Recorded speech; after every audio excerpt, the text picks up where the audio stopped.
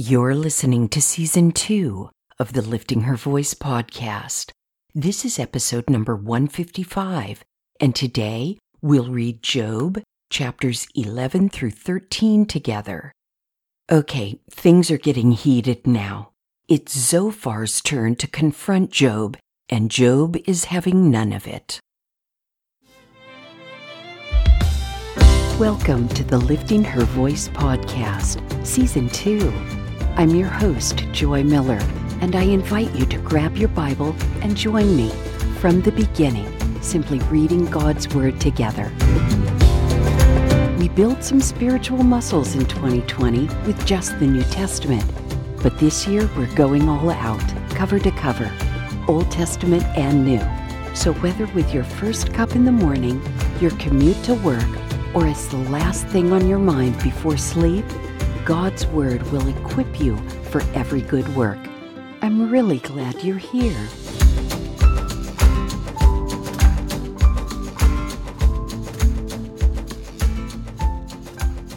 Job, chapter 11. Then Zophar the Naamathite replied, "Should this abundance of words go unanswered, and such a talker be acquitted? Should your babbling put others to silence, so that you can keep on ridiculing with no one to humiliate you? You have said, 'My teaching is sound, and I am pure in your sight.' But if only God would speak and open his lips against you, he would show you the secrets of wisdom, for true wisdom has two sides. Know then that God has chosen to overlook some of your iniquity. Can you fathom the depths of God or discover the limits of the Almighty? They are higher than the heavens. What can you do? They are deeper than Sheol. What can you know? Their measure is longer than the earth and wider than the sea. If he passes by and throws someone in prison or convenes a court, who can stop him? Surely he knows which people are worthless. If he sees iniquity, will he not take note of it? But a stupid person will gain understanding as soon as a wild donkey is born a human. As for you, if you redirect your heart and spread out your hands to him in prayer, if there is iniquity in your hand, remove it, and don't allow injustice to dwell in your tents. Then you will hold your head high, free from fault. You will be firmly established and unafraid, for you will forget your suffering, recalling it only as water that has flowed by. Your life will be brighter than noonday. Its darkness will be like morning. You will be confident because there is hope. You will look carefully about and lie down in safety. You will lie down with no one to frighten you, and many will seek your favor. But the sight of the wicked will fail.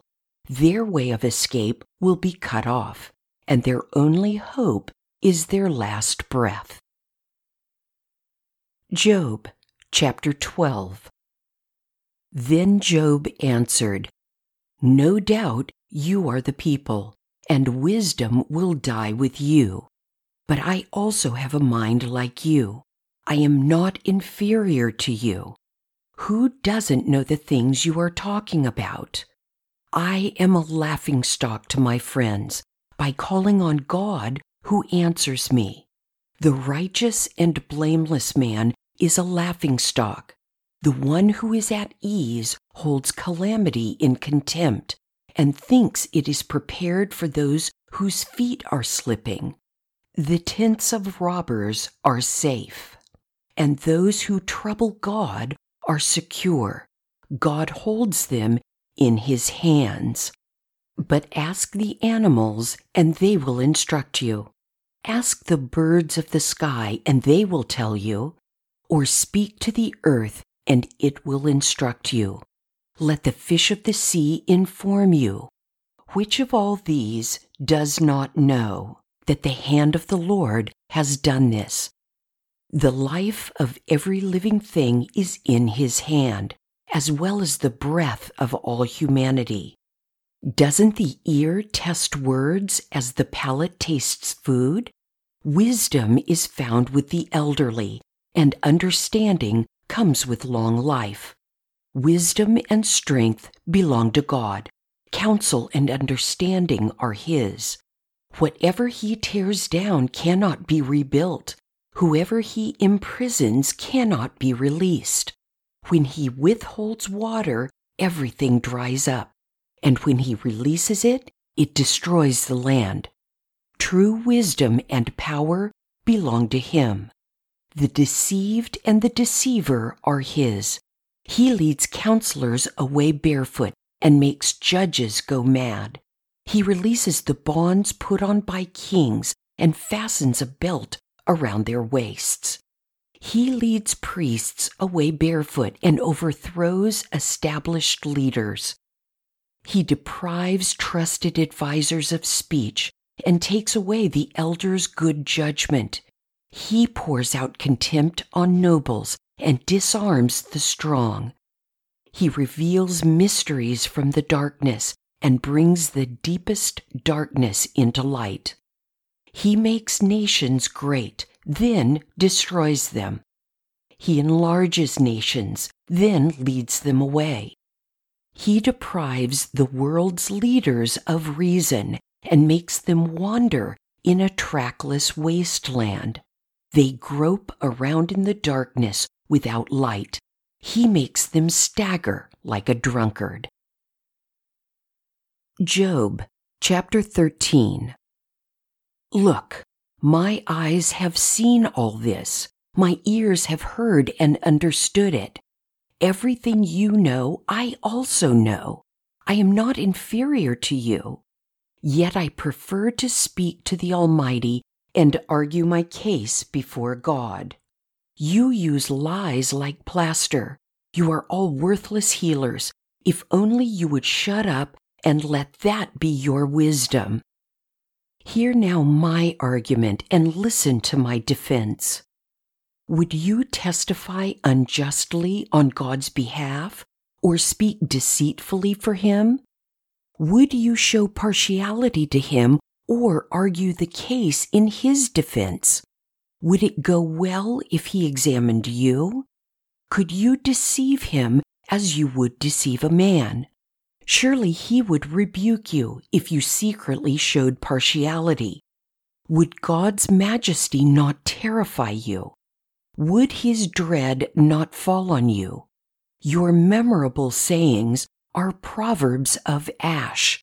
Your defenses are made of clay. Be quiet, and I will speak. Let whatever comes happen to me. I will put myself at risk and take my life in my own hands. Even if he kills me, I will hope in him. I will still defend my ways before him. Yes, this will result in my deliverance, for no godless person can appear before him. Pay close attention to my words. Let my declaration ring in your ears. Now then, I have prepared my case. I know that I am right. Can anyone indict me? If so, I will be silent and die. Only grant these two things to me, God, so that I will not have to hide from your presence. Remove your hand from me, and do not let your terror frighten me. Then call, and I will answer. Or I will speak, and you can respond to me. How many iniquities and sins have I committed? Reveal to me my transgression and sin. Why do you hide your face and consider me your enemy? Will you frighten a wind-driven leaf? Will you chase after dry straw?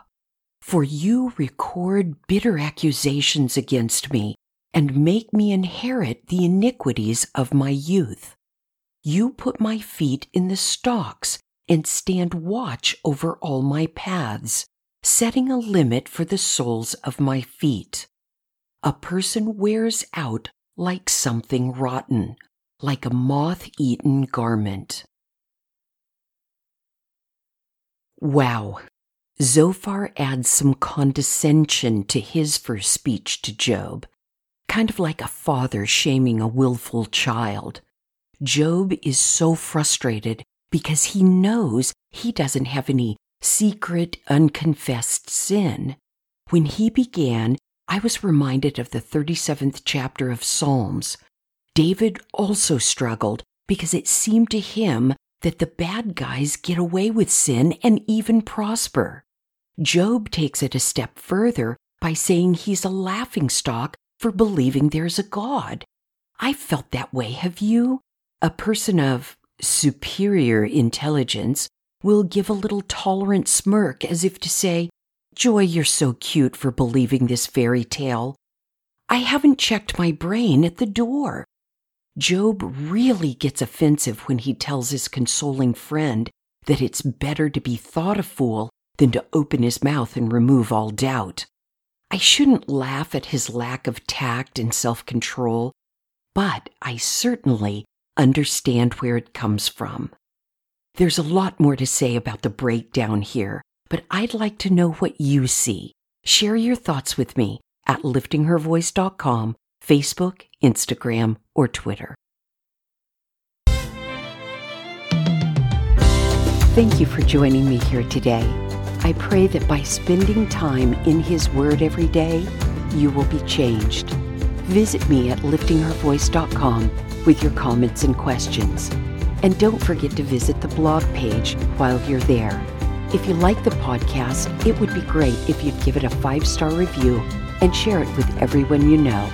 Don't forget to subscribe wherever you get your podcasts. See you tomorrow.